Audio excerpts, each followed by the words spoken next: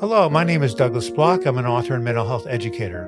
Welcome to your Depression Recovery Podcast, where each week we talk about practical tools and coping strategies for healing from depression and anxiety. This week's podcast was adapted from one of my YouTube videos. I hope you enjoy it. This is episode 9 of the serialization of my audiobook, When Going Through Hell, Don't Stop. You'll be listening to chapter 4, part 2. Name of the chapter is called How I Cope with Suicidal Thoughts and Feelings. At the end of chapter 1, I had just finished consulting with a good minister friend about what to do with my suicidal urges and how to resist them. Now I'll be consulting with other sources of spiritual help. Looking for additional words of spiritual encouragement, I visited my local bookstore and spoke to the owner, Lisa, about my ordeal. After listening intently, she walked over to the new arrivals table and pointed to a beautifully decorated book called The Celtic Tree Oracle. Lisa explained that the text describes the symbolism of the 25 letters of the Celtic alphabet. Each letter was associated with a tree or bush and was linked to a specific aspect of Celtic philosophy and cosmology. I've always felt an affinity to the tree kingdom, which I nurtured through a quarter-century of hiking in the forests of the Pacific Northwest. Perhaps, I thought, these trees could speak to me now. During the Middle Ages, it was customary for monks to open up the Bible at random, point to a passage, and receive guidance from it. Why not do the same with this book? I thought. With a prayer on my lips, I opened the volume and found myself staring at a page with the Celtic letter Ida, which translates as white poplar. The interpretation reads as follows. This tree is concerned with finding the spiritual strength and endurance to face the harsh realities that life presents us, often over a long, debilitating period of time. It conveys a sense of the ability to endure and conquer. In this way, it prevents death and the urge to give way under the impossible odds that you must overcome. It is, therefore, of great assistance on the journey towards rebirth. I was deeply moved by how clearly the reading depicted my predicament, as well as by the hope that it offered. "This is an auspicious event," Lisa remarked after I showed her the passage. "It indicates that you want to live, and that spirit will help you to survive your ordeal." Lisa then photocopied the image of the poplar, as well as its interpretation, so that I could carry it around as a symbol of protection. In future weeks and months, I looked at the picture and read the words of encouragement whenever I felt myself slipping. My next visit was to a spiritual counseling service sponsored by a New Thought church in the Portland area. As I approached the space where the lay ministers were seated, I wondered how they would respond to my situation. If I have one criticism of New Thought spirituality, or its psychological counterpart, the power of positive thinking, it is that it focuses exclusively on the good and neglects the dark side of life. So it came as no surprise when the volunteer approached me with a cheery smile and said, "What shall we affirm today? Prosperity, health, happiness, creative self-expression?" "Actually, I was thinking of committing suicide," I replied. I watched with a combination of concern and amusement as the volunteer's face turned white. "I think I should get my supervisor," she said, as she hurried out the door. When the supervisor arrived, I assured her that this was no joke, that I really was depressed and needed help.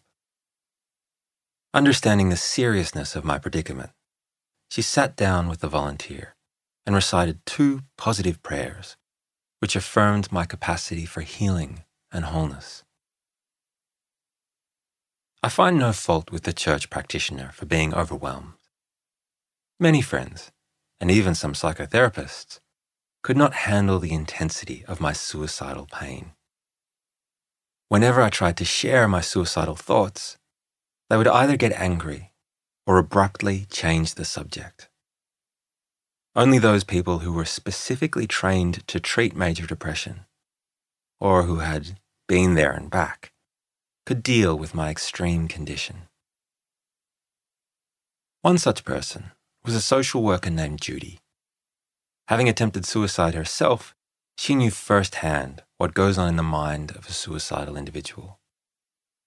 Judy saw her clients, many of whom were in severe crisis, out of her small Victorian home, nestled in the Columbia River Gorge, 25 miles east of Portland.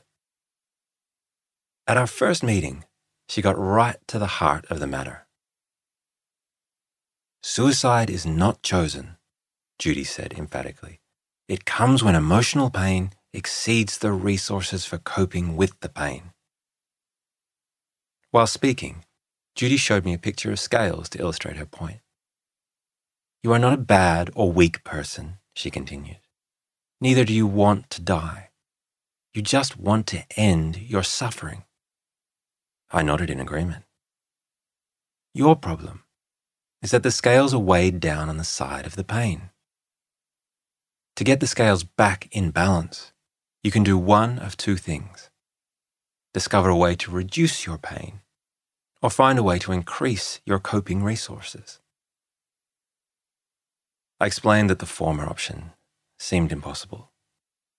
"Then let me give you a coping resource that I'm sure you'll find life-saving," Judy said, as she handed me a pamphlet titled "How to Cope with Suicidal Thoughts and Feelings."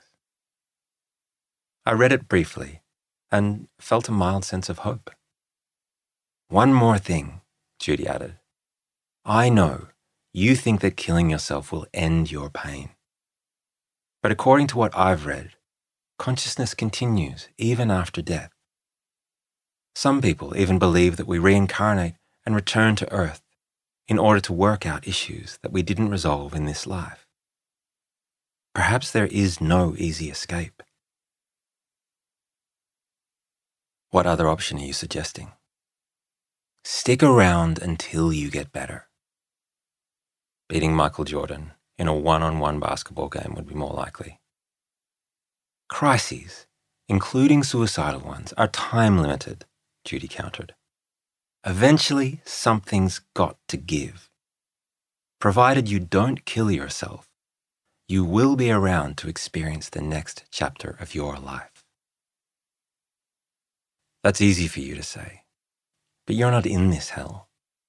My intuition is telling me that I'm stuck here forever. Cognitively, you cannot help but think, I'm permanently frozen in horrible pain. This is what depression is, a failure of the imagination. The chemical imbalance in your brain is preventing you from envisioning a positive future.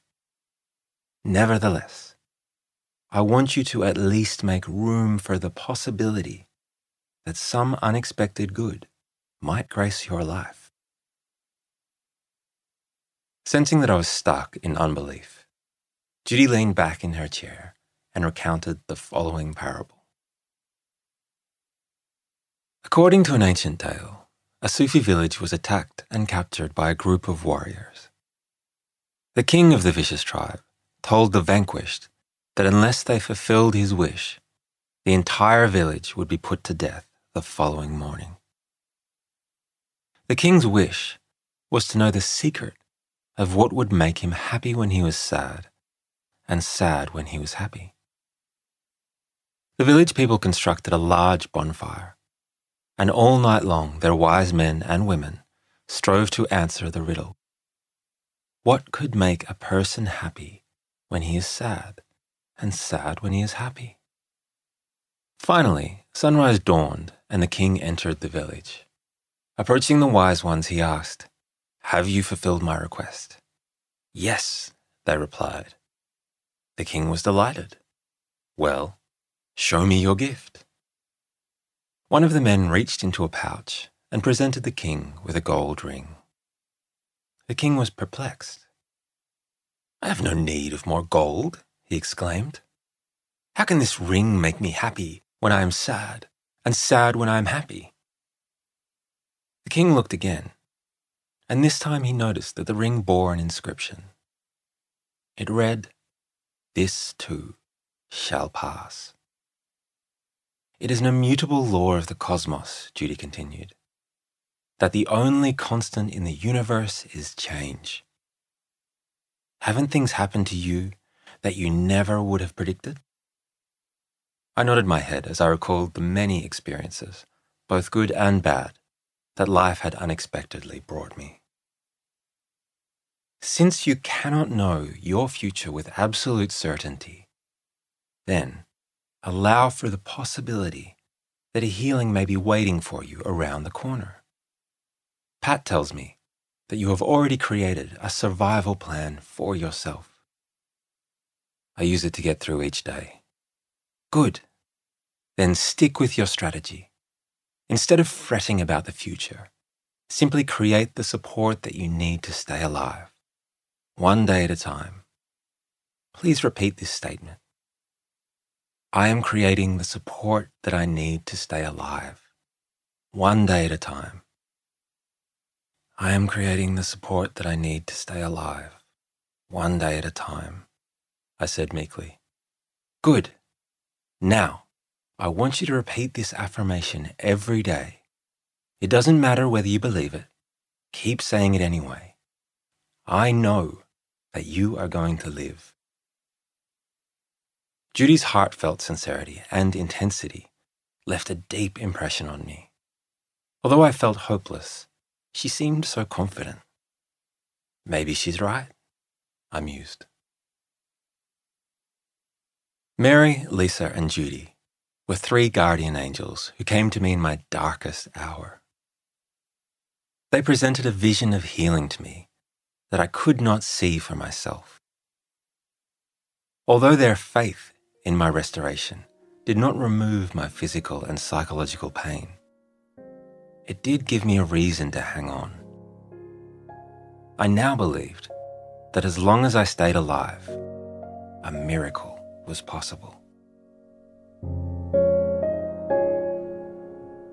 This has been Douglas Bloch. Thank you for listening to this podcast. I hope you enjoyed it and learned something from it. If you'd like to ask me any questions about what you have heard, feel free to email me at douglasbloch@gmail.com. That's my first and last name, all lowercase, @gmail.com, without any dots or underscores.